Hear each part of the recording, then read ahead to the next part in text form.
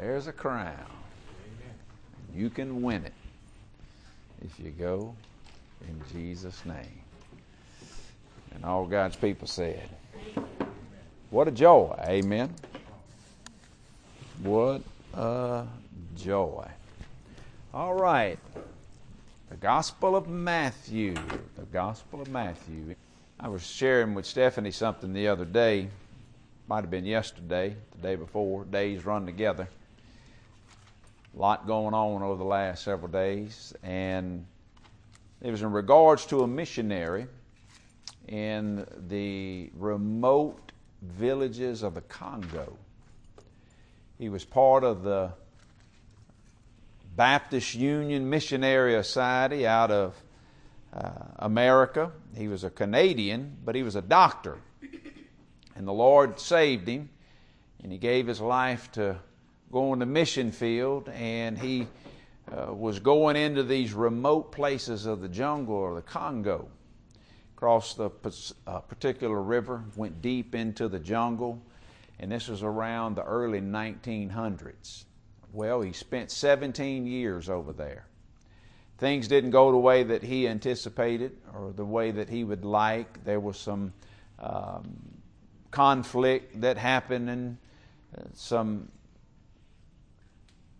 with some tribal leaders in some of these places, and some of those things were reconciled and they got that together. But he come back to America after 17 years over there, and he came back with just a defeated spirit, as if his work didn't accomplish what he wanted it to accomplish. It seemed like he was a very unsuccessful in that assignment, in that mission, and he was just burdened by it. And he died in that same mindset that he didn't achieve much over there.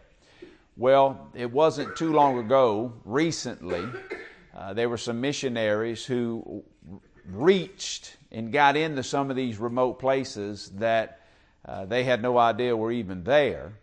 And when they come across them, I think they found a network of churches spread out through in this jungle. And I may not get all the facts right on it without reading it to you. But they found that they had an intertribal choir that they had established. They found that they had built physical churches. They found that they had what they called a concrete cathedral that would seat 1,000 people in it. And they said back in the 1980s, it was so full with a revival that took place during that time frame that they couldn't even fit everybody in. All these tribal people in this cathedral out there with that many seats. And they began to investigate, when did all this happen? How did it happen? And they didn't even really remember the guy's name, Dr. Leslie. But they knew of a man that had come over and had started this mission work, and there was no Bible in these tribes' languages, so he taught them French. And that's all they had was a French Bible. And then they passed that French language over to these various teachers, and these teachers have been teaching the Bible in French to these tribes, and that they had this great network of churches, elders and pastors and church workers and all that in this remote jungle area. And they didn't even know the guy's name who had come. They just knew some things about him and where he came from and who he was connected with. And they started backtracking to figure out who it was and traced it back to Dr. Leslie, and then researched his life and found out that he had come back after 17 years over there thinking that his work didn't amount to anything. And that he died not knowing what had been accomplished over there. And the thing about it, if you go in Jesus' name, there's a crown. And he's still receiving the reward of what he started and what he sowed.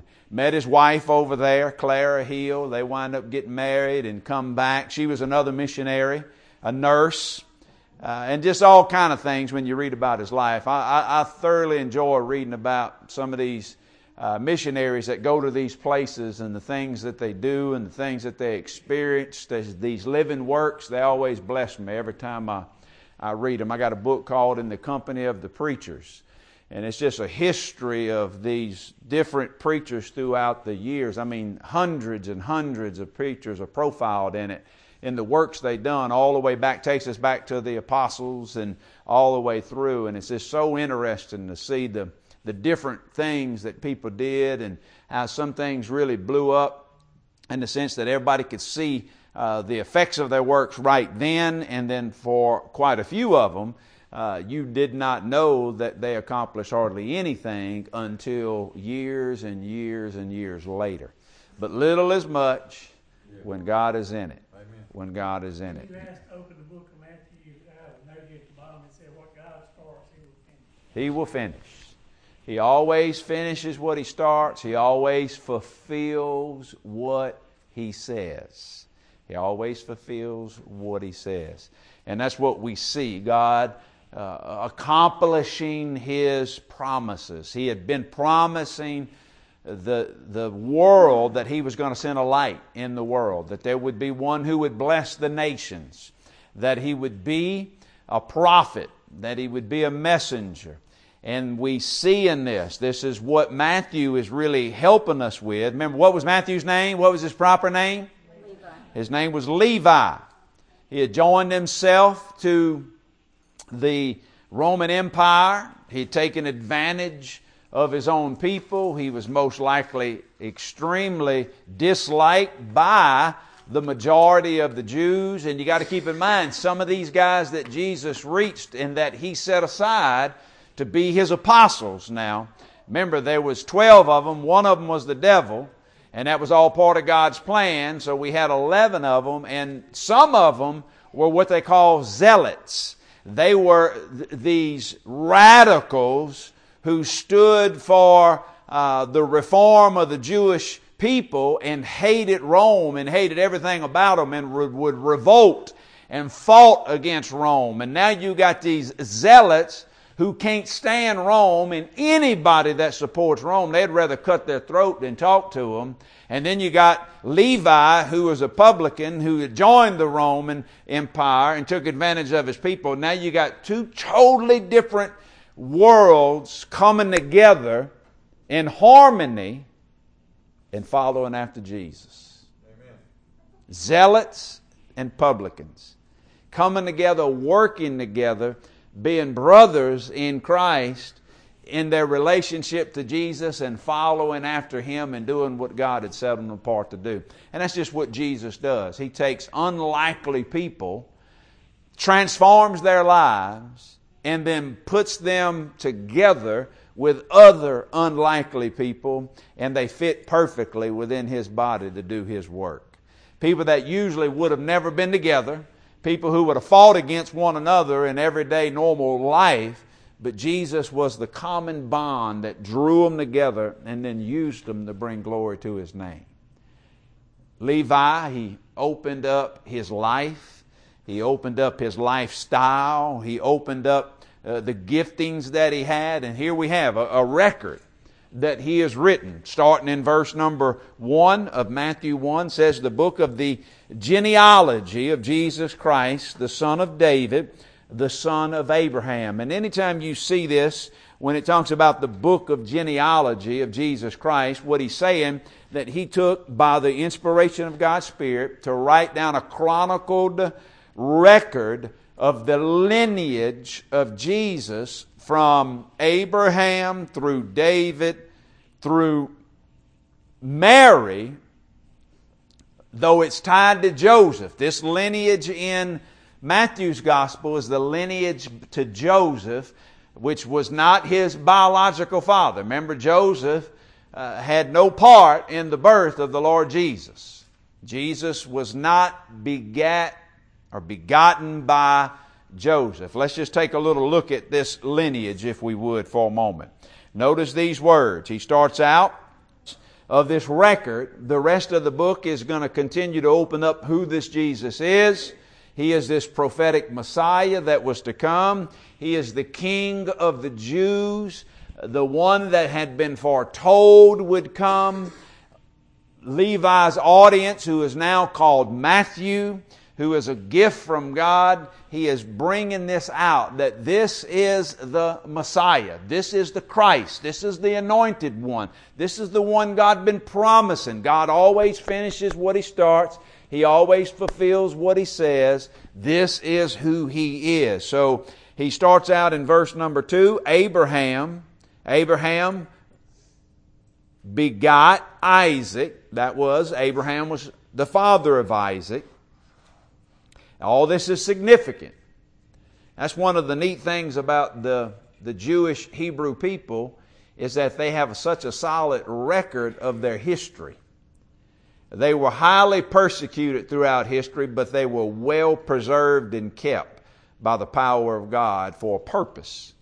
And that purpose was for this purpose, and that is to bring Jesus to the world. Abraham begot Isaac, Isaac begot Jacob, and Jacob begot Judah. How many brothers did Judah have?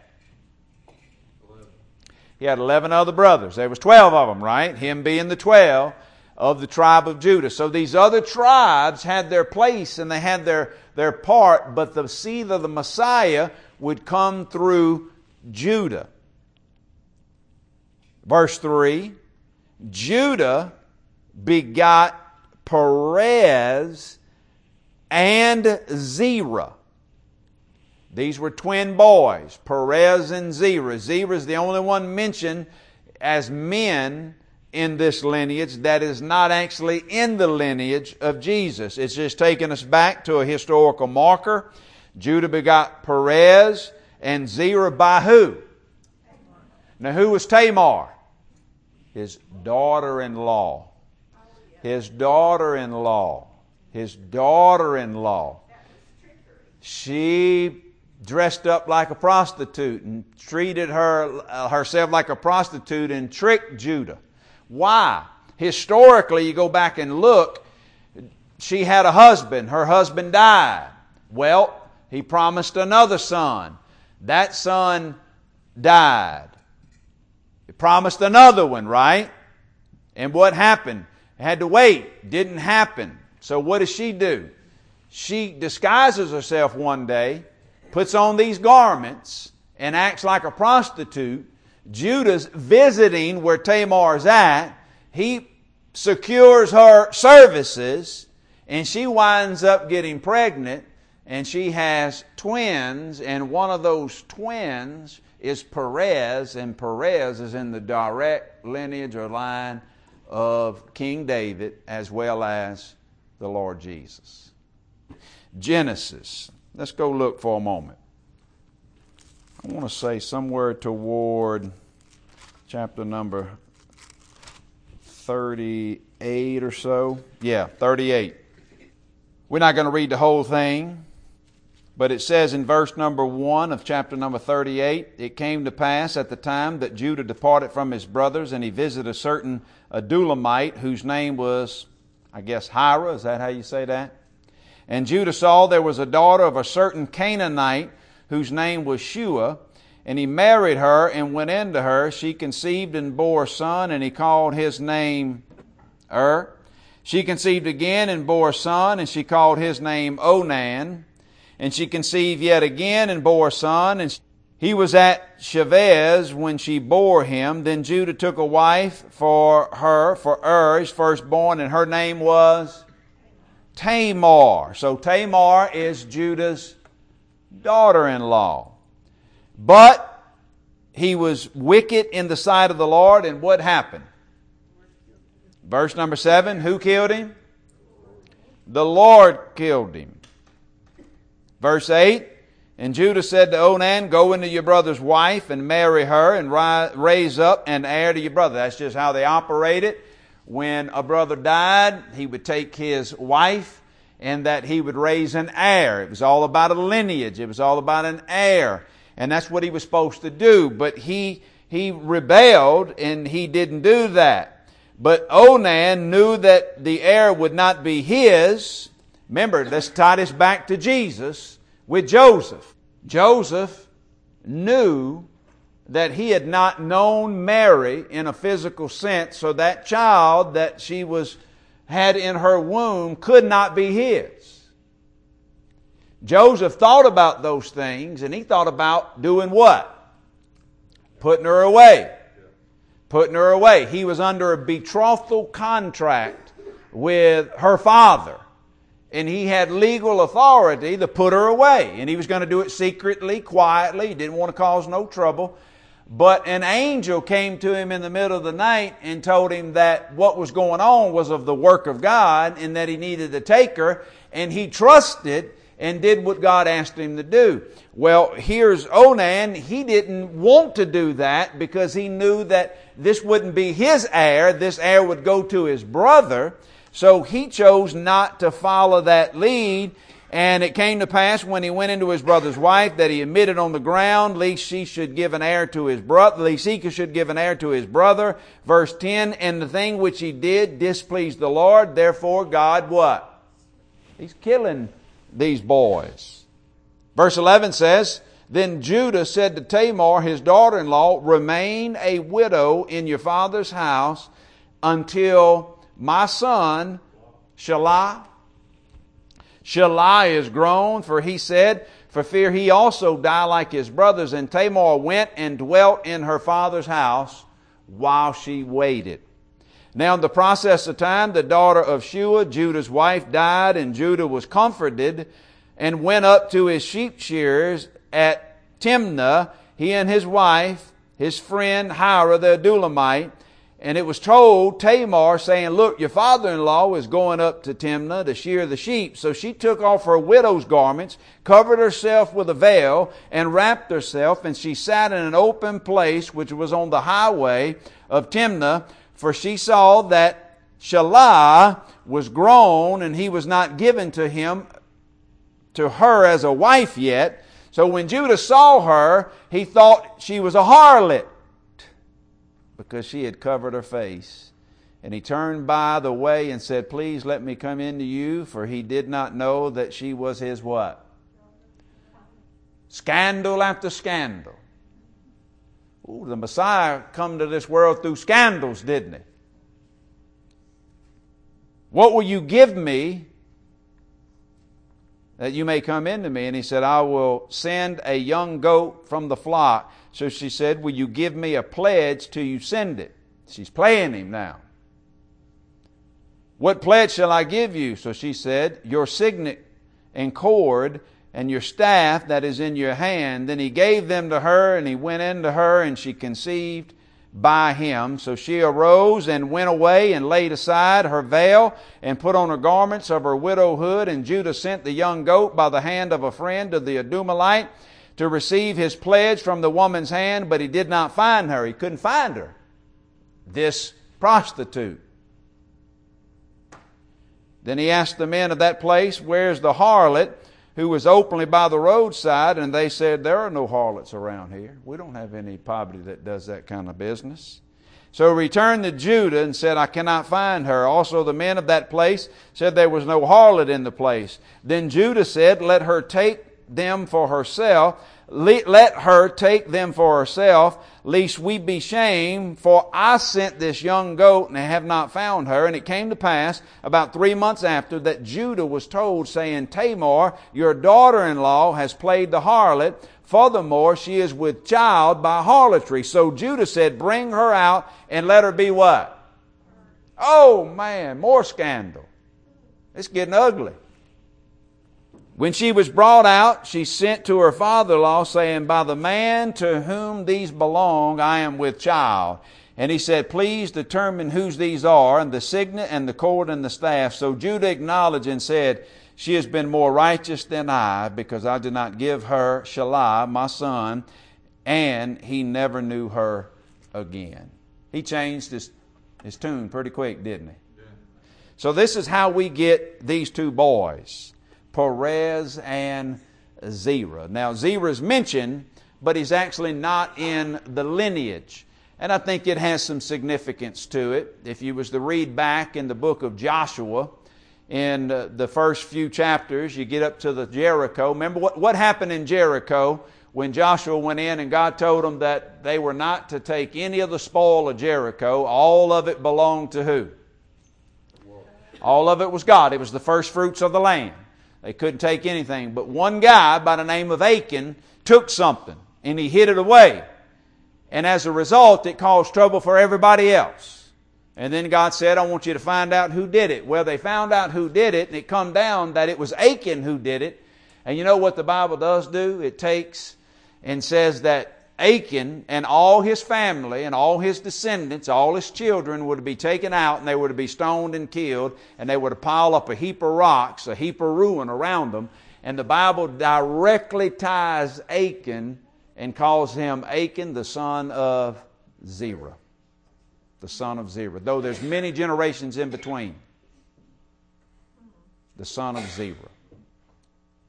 So Zerah's mentioned, but he's mentioned as a product of the fall, as a product of the curse, just like how Achan was that product of a curse and what he did, and that cost him. Just like when Adam sinned, what happened to all of Adam's descendants, like us? What happened? We were all condemned to death. We were all condemned to death, just like Achan's descendants. Well, there's a neat story when Tamar had these two boys. I don't know if y'all remember that. Y'all remember the story? What happened when she gave birth to them? One of them stuck their arm out and what? They tied a red scarlet thread around it to identify him. But before he could actually come out as the firstborn, they said, who broke through like a rushing water? Perez did. That's what his name means. Breakthrough. Breakthrough. So there's a great picture in this, is that picture of that first Adam and the second Adam. The one who the curse fell upon and all his descendants in Achan. And then Perez, who was the picture of the blessing of grace, as in the lineage of who? The one who brought grace to us and dealt with us in the fall. So we see this image right here of this redemptive picture in Matthew chapter 1 with Perez and Zerah. Well, it goes on to say, look if you would, Perez beget, back in Matthew chapter 1, Perez beget Hezron, and Hezron beget Ram, and Ram beget Abinadab, and Abinadab beget, and I'm not going to name all these names, y'all just see all these begets, they're going to get out of control. I'm going to have to let Stephanie do it. And then I'm going to embarrass Stephanie because they just get hard to do. We have to get Greg to come do it. Who else wants to volunteer to do it?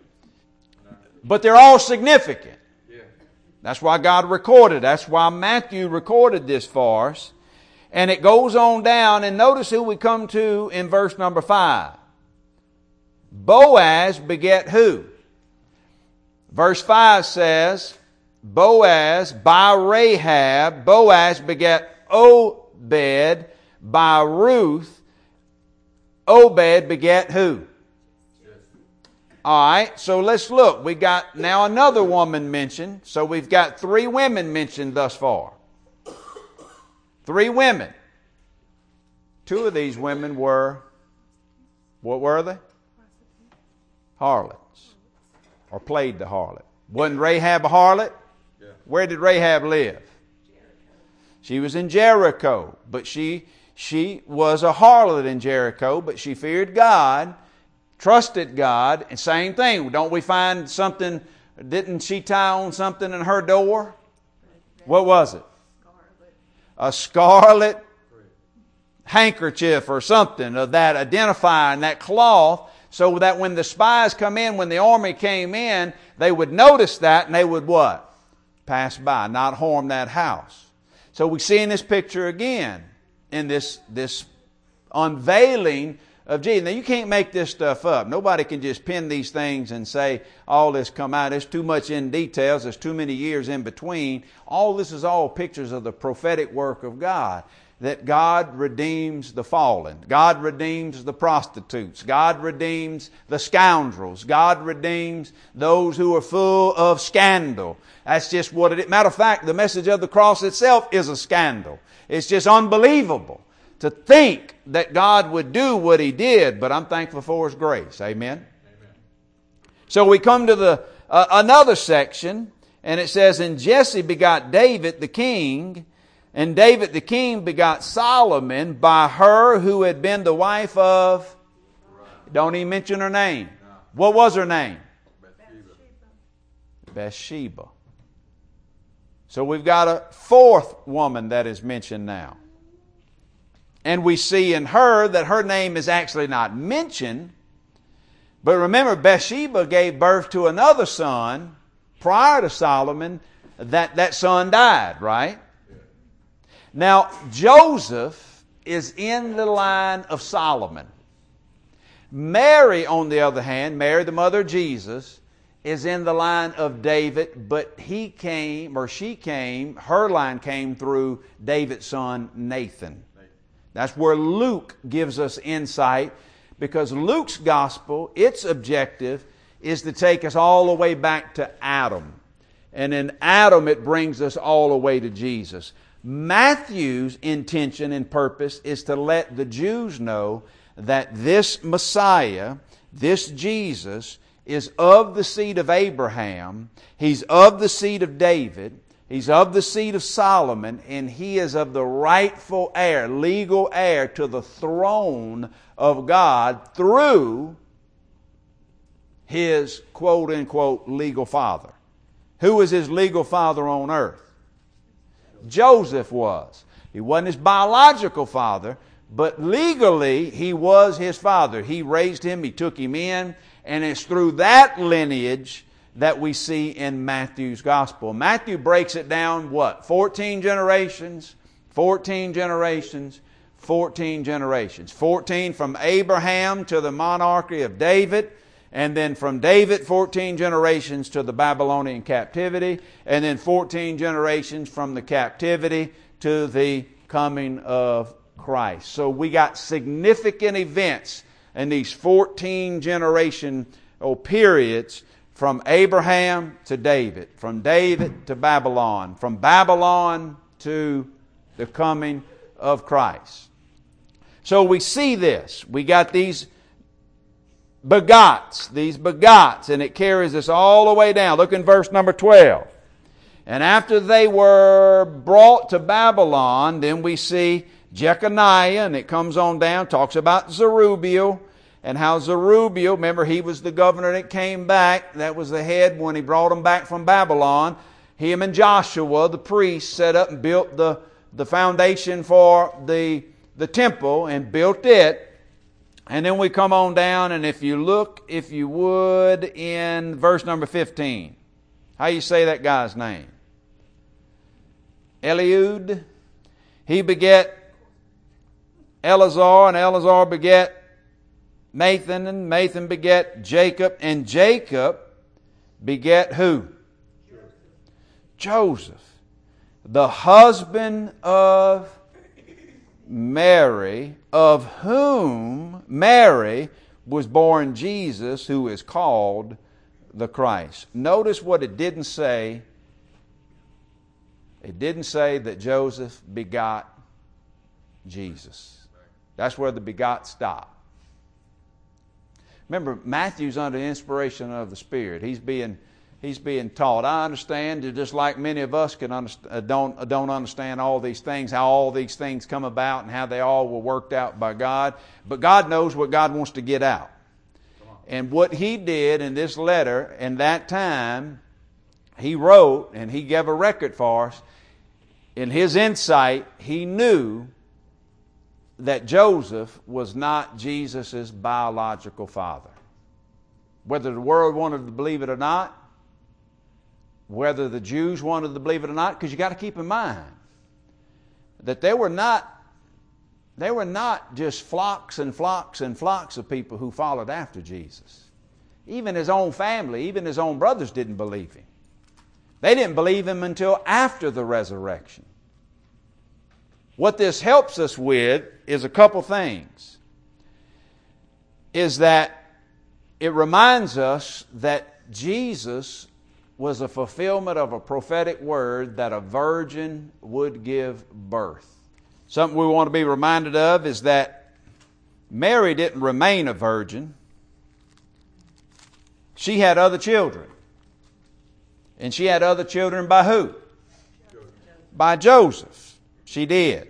Some people propagate that Mary remained a virgin. And she didn't. She actually gave birth to other children, brothers and sisters that Jesus has. But in Isaiah chapter number 7, he says in verse number 14, therefore the Lord himself will give you a sign. What is the sign? Behold, the virgin shall conceive and bear a son, and shall call his name what? Now, notice what it doesn't say. Verse 14 again, therefore the Lord himself will give you a sign. Behold, the virgin shall conceive and bear a son. It doesn't say how the virgin would conceive and bear the son. Just that a virgin would conceive and bear a son, but it doesn't tell us the means of her conception. We learn of the means of her conception at a later time.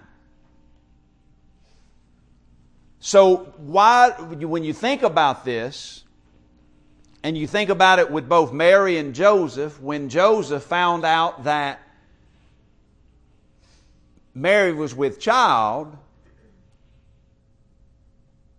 even though Joseph could have been very familiar with this passage of Scripture in Isaiah 7, it doesn't say in Isaiah 7 that her conception would be supernatural. It just says a virgin will conceive. Well, a virgin can conceive through natural means. So there was nothing in that would give any indication that something supernatural was going to happen. So you can see how in his mind he's still thinking that Mary had to have a relationship with another man. Even though this prophecy says that the virgin shall conceive, it doesn't tell us how she's going to conceive. We only find out later that God came to her, and by the power of the Spirit of God, the same Spirit that brooded over the earth when God created, that it is the same Spirit that conceived in the womb of Mary. We didn't know that, though, until it happened. So all this prophetic word coming up to that point, they just knew that a child was going to be given. Isaiah 9 talks about him and said, his name shall be called Wonderful and Counselor and Mighty God and Everlasting Father and Prince of Peace. And that he's going to reign, he's going to have a government, he's going to establish it, he's going to order, and all these things. All these prophetic pictures of a Messiah, anointed one, they kept looking for a king to come to rule and deliver them from Roman oppression. But in their mind was very difficult for them to fathom that this woman could conceive without natural means. Some people even propagate, have you ever heard that term, immaculate conception? You ever heard that? That they teach that Mary was also conceived in a supernatural way. Because Mary, to be the mother of Jesus, and for Jesus to be without sin, Mary would have to be without sin in birthing him. But that's not the case here. No. Mary was highly favored of God, but Mary needed to be saved just like everybody else needed to be saved. Amen? Amen? There was nothing supernatural about in the same manner as Jesus' conception with his mother. She was a normal woman, conceived of normal means by a father and a mother. That would be a seed and an egg. But Jesus, on the other hand, was created differently. The Holy Spirit overshadowed her, and in her womb, how did it happen? Anybody want to try to explain it? Other than, just like when God created Adam in the beginning, God created Jesus in a womb of a woman. It didn't need the seed of a man. Right. Didn't need that. All God was using Mary for was a womb to place that child within. And that virgin who had not known a man now has a living child within her. And just think about that for a moment, though. Think about that concept. Think about that time. Think about her being told of what was going on and what was about to happen. I mean, we're talking about unbelievable stuff here. Think about that. Think about Joseph on his side having to take that word of the angel. This is unbelievable. Unbelievable. Outside of supernatural help. And it's the same thing when God births Jesus in us. It's an unbelievable thing. It's an unbelievable supernatural work that God comes and takes up residence within inside of us. Amen? Amen. It's supernatural.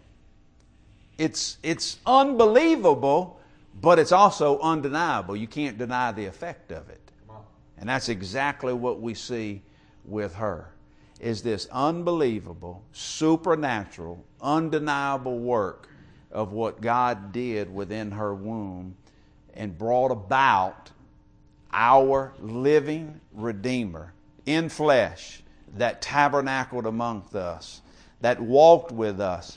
He didn't need a man to conceive. God supernaturally produced in that womb of that young maiden Himself and clothed Himself in flesh and then tabernacled amongst us.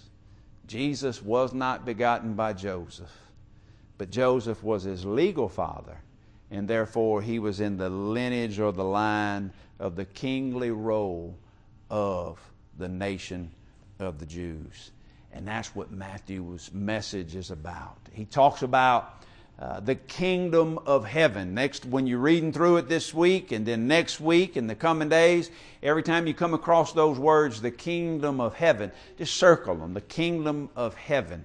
Why? He is showing us that God has invaded this world with the kingdom of heaven through the precious work of His own Son. That God Himself, heaven came down. Emmanuel came to tabernacle or dwell with us because God is for us. The kingdom of heaven is for us. And God is for us because God wants to do a work in us. Why does God want to do a work in us? So that God can fill us.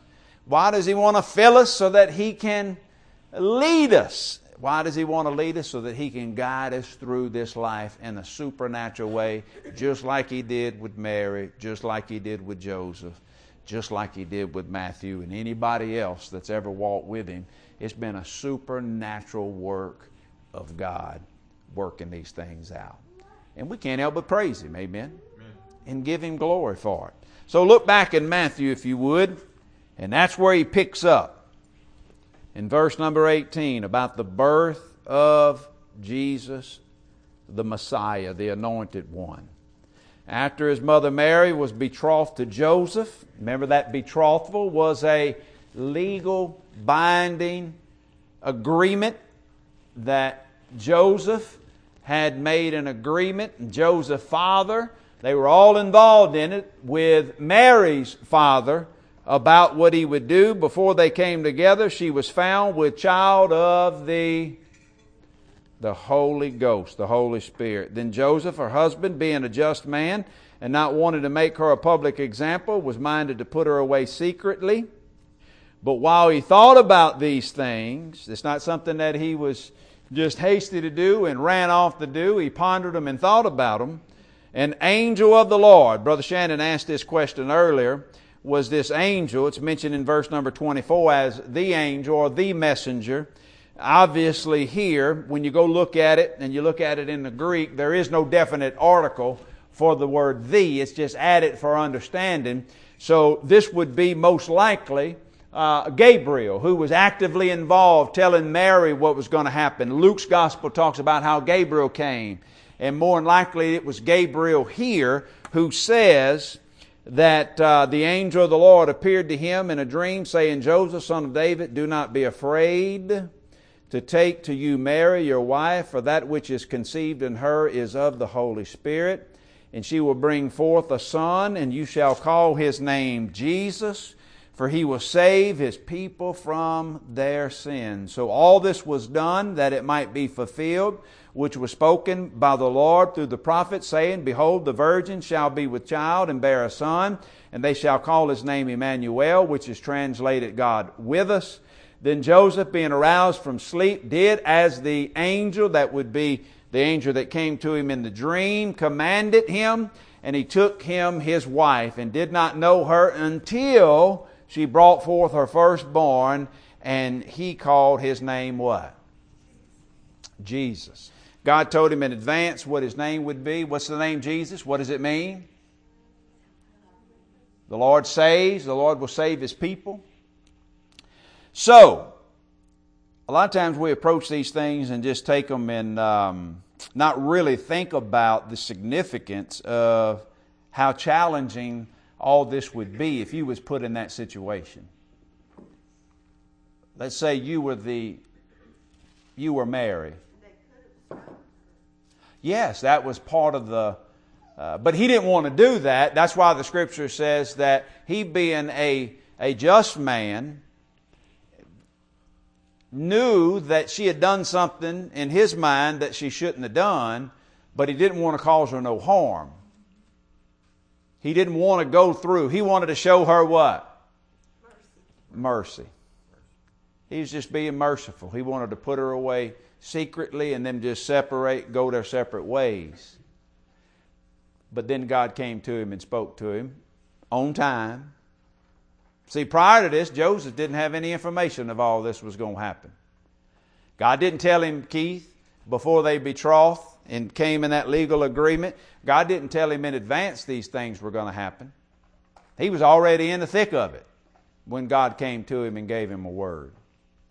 So now you receive this, out of the ordinary, unusual message that comes and that you get a message in a dream that says the lady that you are marrying, that you're in a contract with, you're in agreement with, you've committed to, that she's pregnant.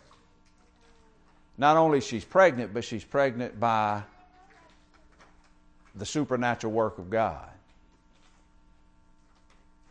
That, for most of us, we'd say, come on now, explain that to me. How's all this work? Tell me about it again. Or Mary being told these things. We're talking about unbelievable stuff outside of something supernatural happening. You can't believe this without God's help. Amen? Amen. You're not going to believe it. People are not going to believe it. You know why there's been wars fought and people have battled, and why you're talking about so many Hebrew Jews throughout the years still don't believe it. Why? God tells us that there was a partial blindness put on them. It's impossible for them to believe it, because God extended that message over to a Gentile world like us. And I'm telling you, if you believe it, God's done a supernatural work in your life for you to be able to believe this. This is an unbelievable thing. It don't make any sense, does it? But God does a lot of things that don't make sense. But they're right, and they're good, and they're pure, and they're trustworthy. And that's what we see historically again and again. God had His people do things over and over again that just didn't make any sense whatsoever. Any sense. Like Gideon reducing down his army to 300 people going to fight a major, three nations he's going to fight. How did he fight them? He fought them at night. Didn't even have to fight them. All they did was God told him to take these lamps and put a light in it and just march around the mountain. And they fought against themselves. That didn't make sense. But you see, what did he do? He trusted God and did exactly what God told him to do. And when he did, there was a victory. It doesn't make sense to march around the walls of Jericho once a day for 7 days and then march around it and then shout and an impossible thing takes place. The walls fall, not inward, but the walls fall outward. Normally, if an army is going to penetrate your walls, they knock your wall down on top of you. But the walls didn't fall that way. They fell this way, not because they pushed them down, but because God knocked them down, because they were obedient. They just trusted Him, did what He told them to do. King Jehoshaphat, what did He tell him to do? He's got 3 nations coming after him. And God told him to put the choir out in front, put the singers out in front, and let them sing of my mercy and of my salvation. That's what He did. Not the army, not the fighters. They put the singers out in front, and they marched. The army marched behind them. The singers praised God and talked about His abundant mercy and kept singing. And then they show up to a camp where there's people laid out in dead and destroyed. And they show up and the battle was already won. It took them days just to pick up the spoil and bring it back. Didn't make sense. But they what? Trusted God. Remember Moses when they was fighting those enemies down in the valley, and Moses had that rod. The enemies were overtaking God's people, but every once in a while Moses would raise up that rod. And when he would raise up the rod, the Israelites would overpower the people. He'd drop his arms, the people would overpower them. So they wised up. 2 of them said, well, look, let's get a rock, sat him down, and one stood on one side of him, and the other stood on the other side, and they just held his arms up and held the rod up until victory was won. Didn't make sense, but God does a lot of things that just don't make sense to us. And it doesn't make sense to a world that God would leave heaven, be clothed in the womb of a woman, live, breathe, live a sinless life, die on the behalf of sinners, be condemned in that curse for us. It just don't make sense. Don't make sense. But it does to God, does it? Amen. And it's a message worth believing. And you know what? When you believe it, you know what you get?